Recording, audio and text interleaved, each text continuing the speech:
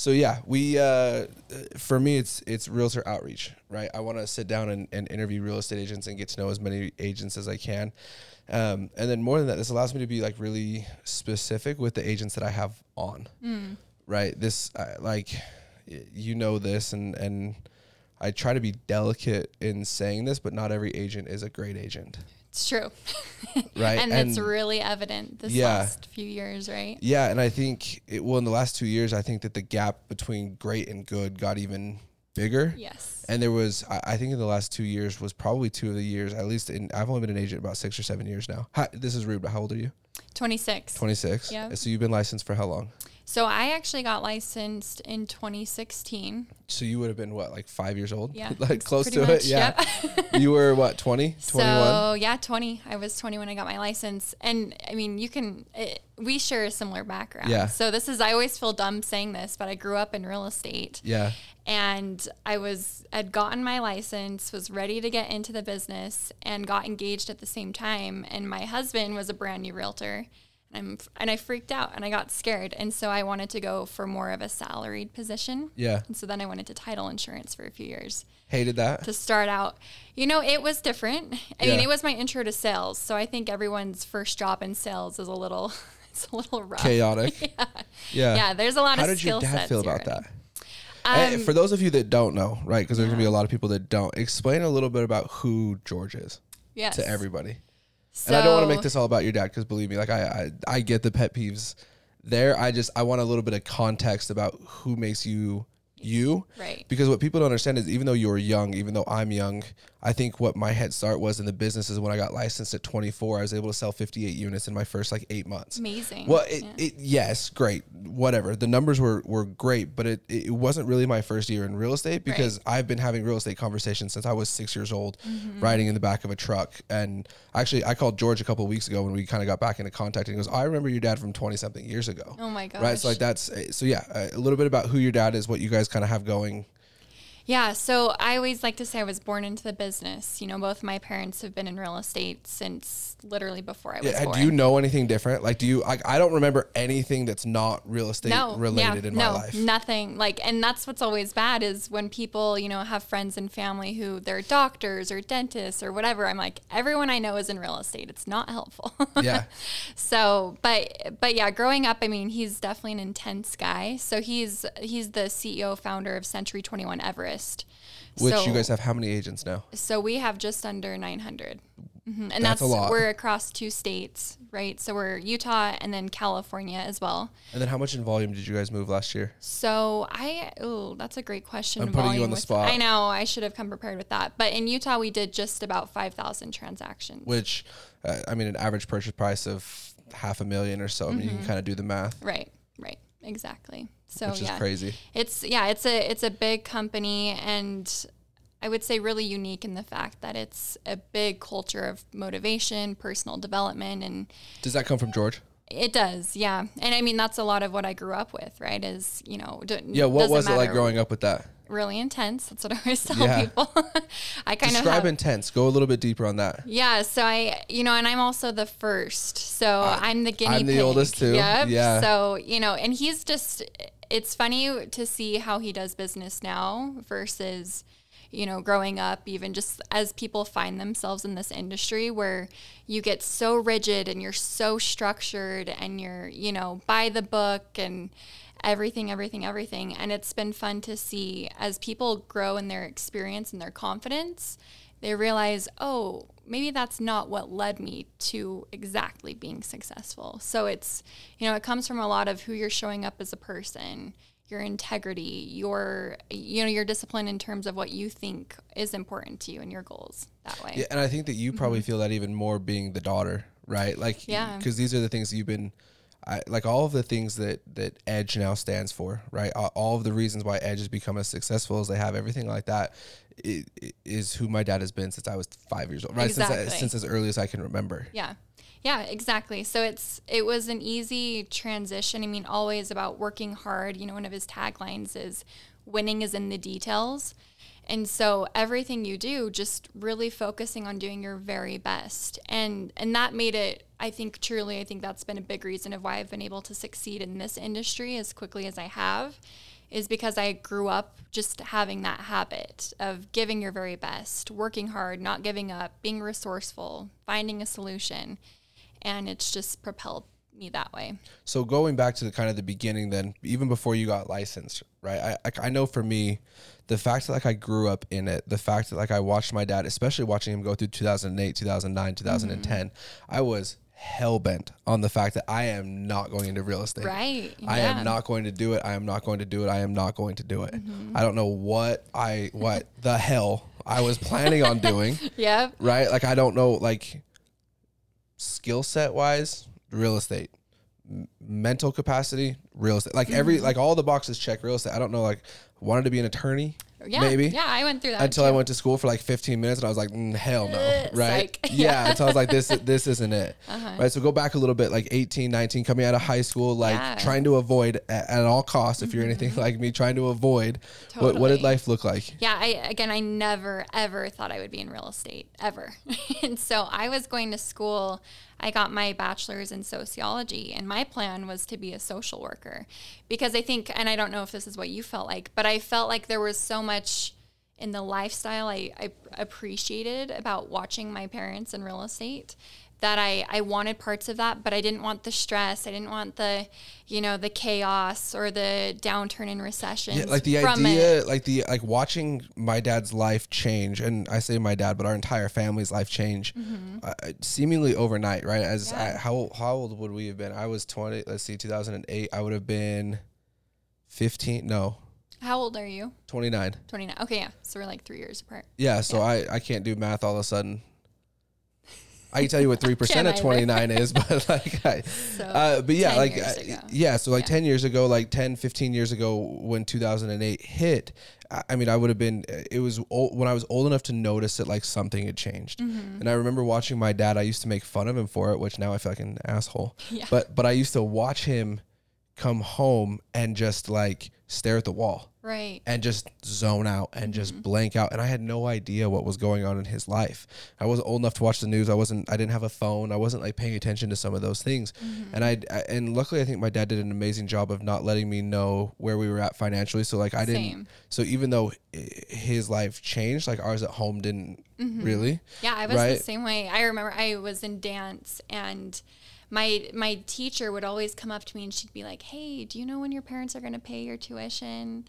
And ask just, not out of spite or anything, but just wondering like when it was coming. And that's the only thing I can remember of thinking, oh yeah, we were struggling. Right. And we really were. I mean, truly, if you hear some of my dad's stories, I mean, literally hours away from losing our home. And it's pretty incredible the amount of pressure people can hold on their shoulders. So we'll go back to this in a second, but I want to get your take on it because I think that you're a prime demographic for what kind of my theory is, right? And we're experiencing a market shift currently, right? Do you know who Bill Pipes is?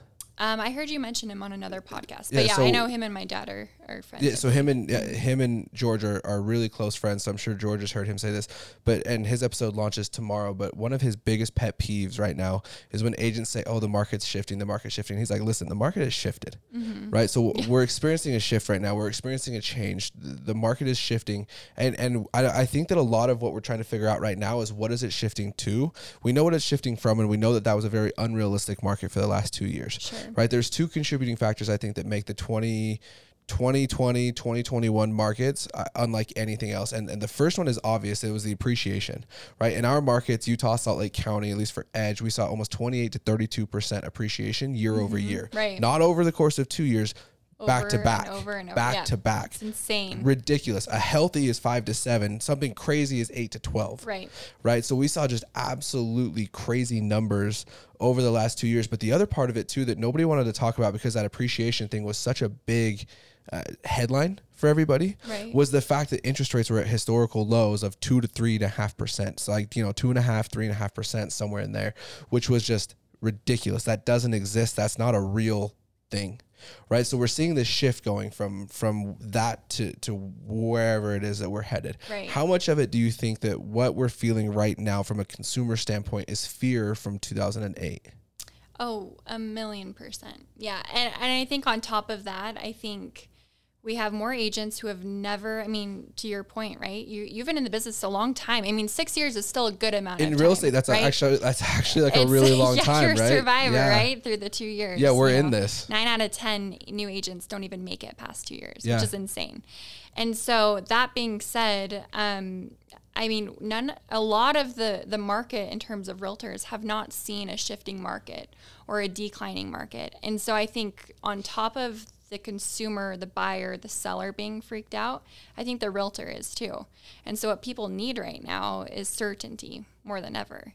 And so if you're a realtor and you're experiencing some of those feelings, we'll figure out how to get confident, figure out what it takes to feel the confident and how to survive even in a bad market. I mean, we built our company right in 2009. Yeah, we were 2008. Yeah, so exactly. So some of the worst, I mean, truly the worst economic times this country's ever seen. Not only that, but bad for real estate, right? That's the other part of this that a lot of people don't understand, I think, because 2008 was driven by real estate. That recession was like, this recession is being driven by inflation and some of the stuff that happened during COVID. Yeah. Right? 2008 was completely driven by real estate, right? Obviously, it had more to do with the mortgage industry more than anything specific in real estate. But by and large, 2008 was driven by real estate, which is why it got destroyed so much, right? We saw almost a 30-something% loss in home values in 2008, 2009, because it was driven by real estate. Recession doesn't automatically mean, though, that real estate values are going to decrease. Right. Well, and with the increase, the appreciation, like you've said, I mean, even if they were to go down 20%, well, you're still above what you already paid. Right? Yeah, and I think a couple of years ago, which is amazing. Actually, I sat down with a lender yesterday, and we were kind of running through some numbers because my question was this. In 2008, what had happened is people bought at the peak, right? 2007, 2008, people bought at the peak, and then they watched the bottom just fall out. Right. And so they were upside down in their homes, right? So that their monthly payment they were contributing every month was going to nothing. Now what's happening is even if you bought, let's say you bought and closed a house this year in February, March, April, when you could arguably say that was kind of when the market was at its peak. What people don't understand is that you were closing at a 2.5% to a 3% interest rate. And so what I was curious was that, let's say that if you bought here, but your interest rate was here, where do you have to go to today? Where do prices have to drop to with today's interest rates to have the same monthly payment as everybody that closed in March and April? It's almost $100,000 swing depending on your purchase price. Crazy. Right. So it's stuff like that. What are you, so I'm curious, I love what you said about agents have to feel confident in what they're doing right now and why now is a good time to buy or sell. Right. Which I am a big advocate that it's always a good time to buy or sell. Like there is never a reason not to buy a house. Right. What are you guys seeing? What are you guys trying to tell agents right now? What do you guys like? What should agents be doing to find that confidence? Would you say? Yeah. So since I'm on the recruiting side, more so, I sell as well, but recruiting is for sure my focus. I talk to agents all day, and there's so many different perspectives people have where they're like you, right? Where they say, yeah, it's the best time to buy or sell no matter what, right? And then others are thinking, oh my gosh, what's happening? And so with that, I think it comes down to what's the goal, and that's how you become a valuable agent, and that's how your clients choose you again and again and again, is you listen and you help them get what they ultimately want, right? I mean, does it make sense for someone who wants to live in a house for 1 year when it's a little uncertain? I mean, in my opinion, I don't think it does make sense to buy right now. So talking to your clients and seeing really what the long-term plan with their goal of purchasing a home or selling a home, because I would say in a lot of cases, it makes 100% sense. In some, it doesn't. But when you get to educate and really be the leader for your clients, and you're not just out there to get a commission check, that's where, ironically, you will make more money because of it. You will close more deals because of it. Because and that's when you'll have people coming back to you, right? Yeah. Well, yeah, you'll get more referrals, right? But people want to work with people who like them, right? Who are like themselves and who they enjoy being around and they can trust. So when you can mix that all with educating and providing value, I mean, who won't work with you? So do you guys, and I love that. That's honestly, we've mentioned it multiple times on this podcast, and I'm going to keep mentioning it, that the reason that we wanted to start this was to help value, to help bring value to consumers, right? People that are looking to buy or sell a house, right? And who they should be hiring. Because I think an agent that brings value is an incredibly valuable person to help you, not just on the first transaction, but going forward. Right. So now I'm curious a little bit more. What do you guys, what is George, what is the opinion kind of one of the bigger brokerages here in the state that moves a lot of inventory? Where do you guys think the market is going? So I think we're definitely, I mean, to your point, we've already seen a shift happen. Yeah. And it's a critical that if you're an agent or you're someone who's really looking to grow your business, that you're getting really clear on what you do to get consistent business. So that's what we've been focusing a ton on with our agents is, okay, we've been spoiled the last 2, almost even 3 years of you sit there and you have a real estate license and you're usually closing at least something, right, each year. Well, in a normal market, what percentage of a real estate agent's business, I'm not asking for like the percentage of deals, but as far as focus, as somebody that's recruiting and trying to help agents do their best, what percentage of their business should be spent on lead gen versus actual client management, right? Right. Well, I've always gone by the 80-20 rule, right? Where 80% of your day should be spent on income producing activities, where the 20% more of the admin, the maybe setting up the systems, things like that.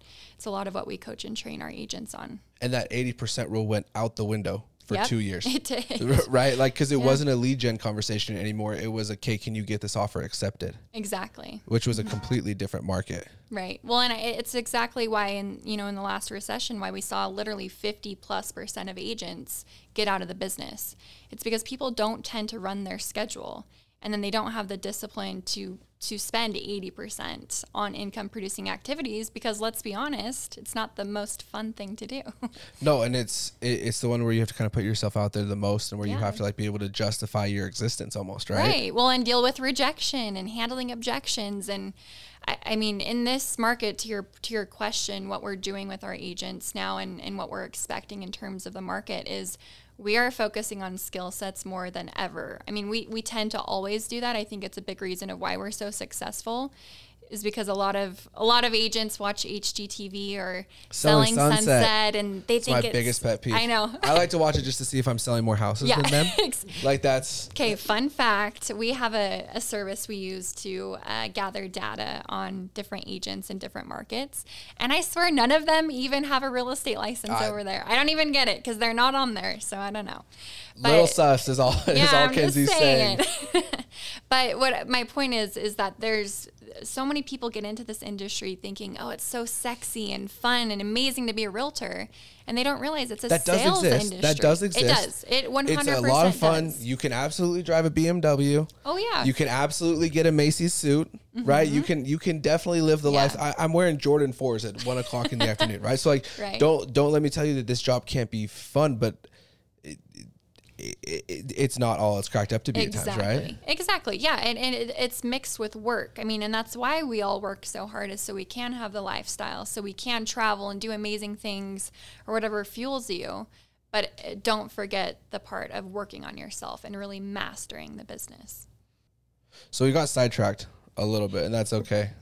But I want to go back to kind of what your life looked like before you got licensed. Yeah. Right. Where were you at? Like what, you went and got your bachelor's degree in sociology. You went to where? So Westminster Sweet. College, just in Salt Lake. Sweet. Yeah. So I got that, planning on being a social worker, getting my master's after.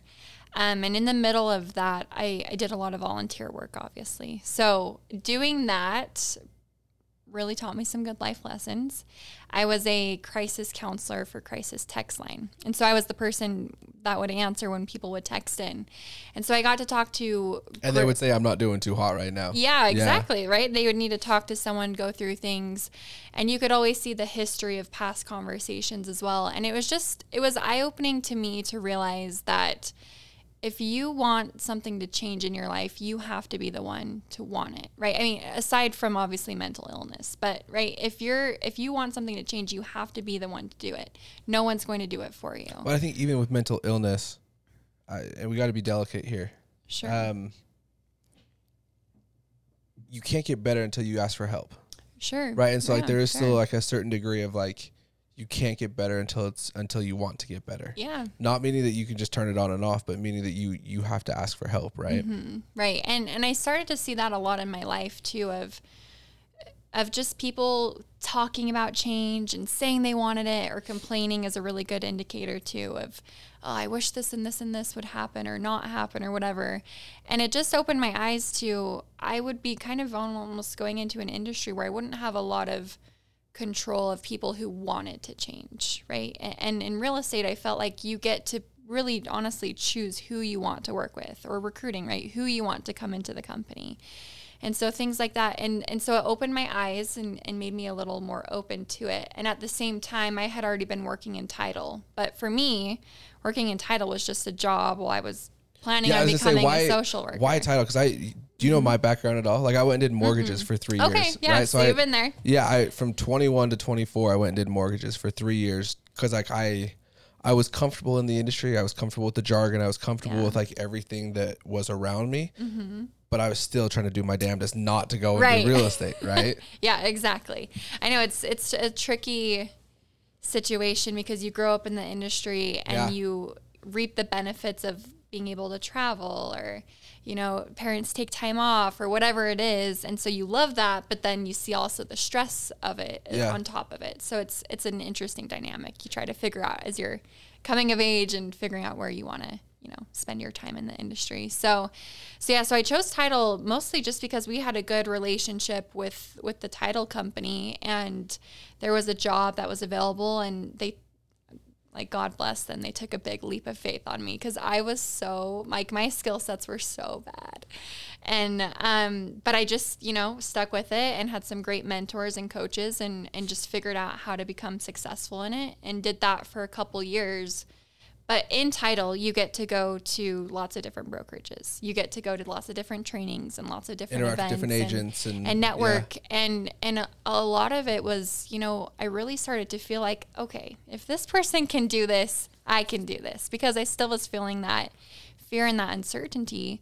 But then also some things happened to where I would spend a lot of time at Everest, right? Century 21 Everest. And I saw not only how the agents there, especially if they were new, they would start doing business faster, but the environment changed my mindset. And I got to this point where I had the biggest FOMO, and I just wanted to be part of it. And so what was funny with my dad is George, he never, again, he almost this with his situation and his experience and what he's sacrificed to build the company that we have. Has he been at Century 21 for like as long as you can remember? No. So he started originally at way back in the day at Coldwell Banker. Okay.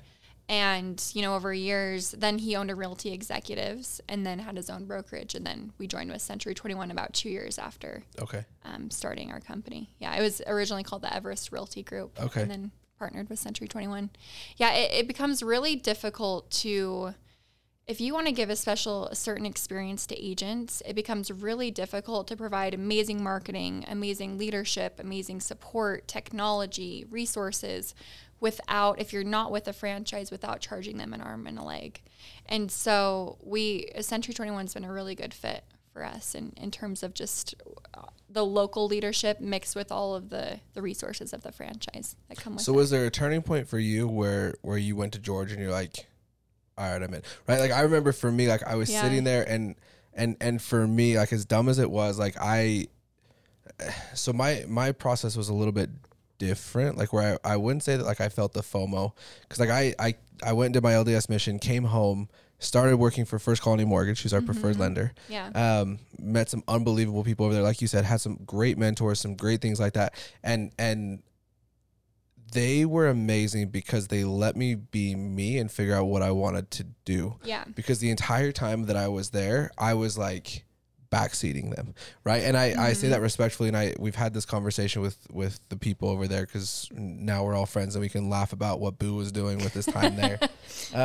But I realized really, really quickly, well, I tried to do school, right? I tried to go to school. I tried to go to UVU. Sure. I tried to do my thing, and all building up towards being an attorney or something, right? I use that as probably a placeholder because I don't know what I was going to be, but that was kind of like the rough-ish. Yeah, that was kind of the rough-ish goal. And so what I wanted to do, or what kind of ended up happening, is I kind of got my first big month in mortgages. And I was like, at the same time, I was in like math 960, right? Because I wasn't very good at school. And I was like, yeah, okay, I like this. Yeah. So then it took a while, but once I finally started to get comfortable with mortgage, like once I decided, okay, I'm not going to go to school, I'm going to be a loan officer now. Right. It took a while to like get over the fact that like I wasn't at Edge. I wasn't doing my thing over there. Okay. And so once I finally like broke that and got comfortable at First Colony and started to like really come into my own over there, that's when my dad was like, hey, come and sell for me. And I'm like, you son of a bitch.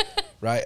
You son of a bitch, I'm in. By the way, right? I'm so jealous of you because I heard this term the other way, SOB, son of a broker. And I'm like, oh, I can't use that. Yeah. So you'll have to use that. I'll have to use that. Yeah. Oh, that's great. Yeah. Okay. SOB. That's probably the name of this episode. Yeah, there you SOB. go. USOB. So yeah, what was that moment like when you went to George and you're like, okay, I'm in? So ironically, again, he was not necessarily for it. So he was not the biggest fan of me joining the company. And the reason why is because our leadership, we're held to really high standards. And so if I wasn't meeting those standards, he was going to have to fire me. Yeah. And, you know, I had worked at the office as like a receptionist or an OA just temporarily. And I mean, like yourself, what was your first job working for your dad? It was his freaking assistant. Yeah. I was a sign guy. Oh my gosh. I was a sign guy. We butted heads. Digging sign holes in the front of the yards, right? Right. My sister, though, who's 16, she's a junior. Yeah. Just started with the marketing department as like a summer. And I'm like, what the hell? Like, that's not, like, that's cheating.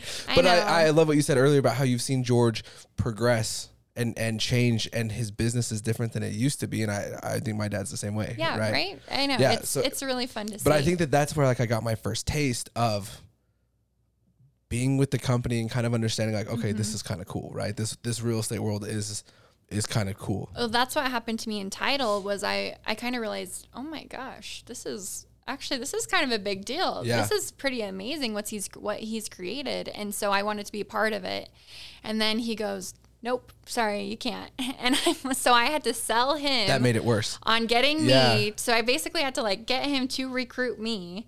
And then there was a position that just opened up as recruiter. And so I jumped into it, and a lot of pressure, a lot of, you know, because again, on myself, probably that I put mostly on myself, but also from him, and, you know, just the environment to make sure I didn't frankly F it up. So how do you, this is something like I spent many hours talking to my therapist about this. How do you deal with the daddy comments, right? With the, you are where you are because of your dad. So because if I could just say, my personal opinion, I used to try to fight it. Right? I used to like, nah, that's not true. That's not true. That's not true. When in actuality, it is 100% true. I am 100% where I am at because of my dad. Right? I do work for him. Right. I did like to deny that, I think, is being ignorant. Yeah. Right. So I really want to know how you kind of dealt with that. Yeah. You know what? It's so interesting you say that because, and I really. Maybe resent is a little strong of a word, but I was a little upset about this when I started recruiting. I mean, truly, I haven't really started working with George or my dad. I call him George. I call my dad Steve. Yeah, exactly. Just to like, I don't want to be like my dad. Line. Yeah, exactly. People always ask if I don't have a good relationship or not with him because I'm calling him Steve. Like, do you not call him dad? I'm like, really? I do, but not when I'm trying to like be somewhat professional. Yeah, some people think it's weird, but I'm like, that's what I do. So, I would say working together, we didn't work really. I mean, my first 2 years, maybe even 2.5, he did not help me at all. And I kind of resented him for it. You know, literally, like, we never coached, we never talked, we never checked in. Like, I had a different person who was really like my boss and my coach. Did not help me at all. And so it was funny because no one really associated, even though we were related, like in our company. And I'm so grateful for it now because I feel like I've really earned the respect of my peers. Does it help having a different last name? It does. I was Steve Maddox Jr. That was tough. I'm not going to lie to you. You men. Sorry. It's patriarchy. That's why I go by Boo. That's why I go by Boo. Yeah. So, I mean, I don't know, actually. It was kind of funny when I got into title because we were the company's preferred title company. I assumed like, oh, Morris, people are just going to send me business, and people don't care. They really don't. They don't care. So I still had to like make relationships, create value, figure out what's important to people. So I got a good taste of that. And then when I moved into recruiting, it just was that on steroids. And especially when you're recruiting people outside of the brokerage where a lot of people don't even know that dynamic. I mean, honestly, I don't think I've gotten you're just successful because of your dad very much because of the work I've done on myself. Yeah, and I think I love that because I think that when you have a parent in the industry or you have a successful parent, it does one of two things. It either makes you lackadaisical in your approach, it makes you assume that certain things are going to be handed to you that just aren't. It makes it so that you don't do the things that you should. Yeah. Or there's the opposite. And I haven't found any middle ground. There's the opposite, which is I'm going to be the absolute best that I possibly can for no other reason than just to prove to everybody that my dad didn't do it for me. Exactly. Yeah, I think that's definitely the approach I've taken. And my favorite compliment is when people are like, oh, are you Kenzie's dad? Rather than, oh, you're George's daughter. Because then, it's just a big pat on the back to where you're doing. Well, it's validating, right? Like it helps you understand that or let you know that you are going down the right path. Yeah. So I want to get your take on this because I think that you probably interview more real estate agents than anybody else that I've had on this show so far, which was a big reason why I wanted to have you on for consumers, right? Like and I think that this is kind of a unique approach where for me at least, because my business is generated through real estate agents, I'm not directly going to the consumers. I'm not going directly to buyers and sellers and saying, hey, use me to list your house. I don't know how to list a house. Don't call Boo to list your house. I don't know how. I've moved probably 500 transactions at this point in 5 or 6 years. I don't know how to list your house. Don't call me. I'm going to refer you to one of my friends because I don't know how to do it. Right. I think you're probably in the same boat where you're not actively trying to get business right? You are, but your main focus for Century is recruiting. So I would love to kind of get your take. What, if you're a buyer or a seller, right? If you were getting ready to buy or sell your house or a house, what are some of the things that you would look for in a real estate agent to facilitate that transaction? Good question. So, I mean, there's always the idea of, oh, we'll just pick the agent who sold the most property, which I don't necessarily agree with because we've seen lots of agents who are quality-wise not amazing, but they do a lot of quantity, right? A lot of production. And so I think it really does come down to what level of communication, right? What are their skill sets in communication, meaning how do they negotiate? Who do they have on their team to support them if they don't know a question? Because every single transaction, no matter how long you've been in the business, there are times where you still see new things that come up. Yeah, and you can get the basics down. You can get to the point where an appraisal coming in low isn't the scariest thing in the world, right? You can get to that point. Yeah. But there's still going to always be unknowns, right? Right. Well, and I would ask too, ask your realtor really good questions. What do you do to keep your skill set sharp? What do you do to educate yourself? Do they know what's going on in the market? Because that's a really big key to, are they just telling you what you want to hear, or do they actually know statistics? What's going on in the market, and can you articulate what that means to me as a buyer or a seller? Sure. Right, because I don't. It was always uncomfortable because that's always one of my focuses. Like going back to what we said about having a dad in the industry, like you want to make sure that you're at the top of your game, and so like I always try to do everything that I could to prep buyers for the reality of the market in the last 2 years. Yeah. And it was always really uncomfortable when they would come in and there was an agent that you could tell had not prepped them before, and some of the information that I was giving them, I was the first person to tell them. And it was uncomfortable and it was awkward, right? Because then they feel like it's edge. They feel like it's me. They feel like I'm the big bad person that's put this market in the situation. It's like, no, your agent should have been telling you this the entire time. This isn't an edge thing. This isn't a new construction thing. This is a market thing. Right. And oftentimes agents didn't have the ability, at least in that first year when stuff was going crazy, they didn't have the ability to articulate that. Well, true. And I mean, what always happens in an up market or a buyer's market or a seller's market, or what we see is that a lot of people get into the business just because they can make an easy, quick sale. Yeah. Right. And because of that, the skill sets go way down on every level, whether it's the transaction, whether it's sales skills, communication, leadership, whatever it is, it drops. And so we've seen that a lot lately, where the only way an agent the last couple of years, because there's fewer listings, lower inventory, is the only way that they can get a deal is by discounting their commission, because that's the only value they bring to the table. And we're going to see a lot less of that moving forward because it's going to come down to skill sets. I literally did a solo podcast on this about a half hour before you walked in. Oh. And that's my opinion, that if the agent that you're working with, if their value add, if their value proposition to you as a buyer or a seller is I will do it for less than the person next door, it's not the person to hire. Yeah. Don't hire them. No. As somebody that is a huge advocate of real estate agents, don't hire that real estate agent. Mm-hmm. No, I agree. I mean, and it's really risky right now as the market continues to shift. I mean, if you're just choosing someone who's going to do it for the cheapest, that might lose you more money than picking someone who knows how to price your property competitively and expect and anticipate market shifts. And not only that, but if you're a buyer right now and you're not working with an agent that understands that, and you're working with an agent that is excited just to get something at I would call it base price. List price. There it is. That's the right term. That's the base price is the builder term.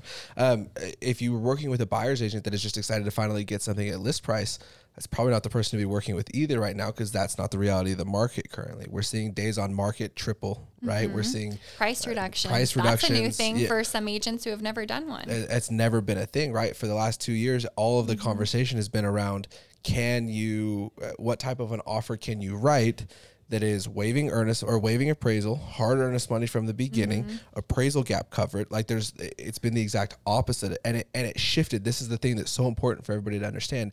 It shifted in 30 days. It shifted in 45 days. Like legitimately, it flipped that quickly. Yeah.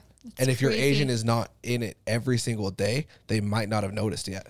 Well, and that's why a market like this becomes an amazing time for recruiting, because people, if we're being honest, they don't tend to move when business is amazing, right? I mean, if business is great and they're making exactly what they want and they're hitting the goals exactly like they want to be hitting, they're not necessarily as open to moving companies as when the market shifts and then they start to realize, oh, wait, I do need help. I do need someone to coach me on how to take a price reduction, or, hey, how do I take more listings? How do I get my buyers under contract? You know, things like that. So it opens up the door for lots of opportunity for growth, and especially those who are coachable and willing to put in the work. I mean, it's exciting because even though there's a shift and there's a lot of panic for some people happening, it's also a new chapter and a lot of opportunity with it. So the market's obviously shifting. You're going to see more agents losing their license. You're going to see more agents saying, hey, this ain't it. More agents saying, I'm done. I'm out. This isn't a quick buck like I thought it was going to be. And like, I love what you said, because that's going to make recruiting a little bit easier and it's going to make it better for you going forward. So who would you guys say is a good fit for you? Right. And keep in mind, everybody that's listening, if you're an agent that's thinking about Century 21 or whatever, right? And I'm not sitting here plugging Century 21, but I am saying if you go over there, they have heavy hitters.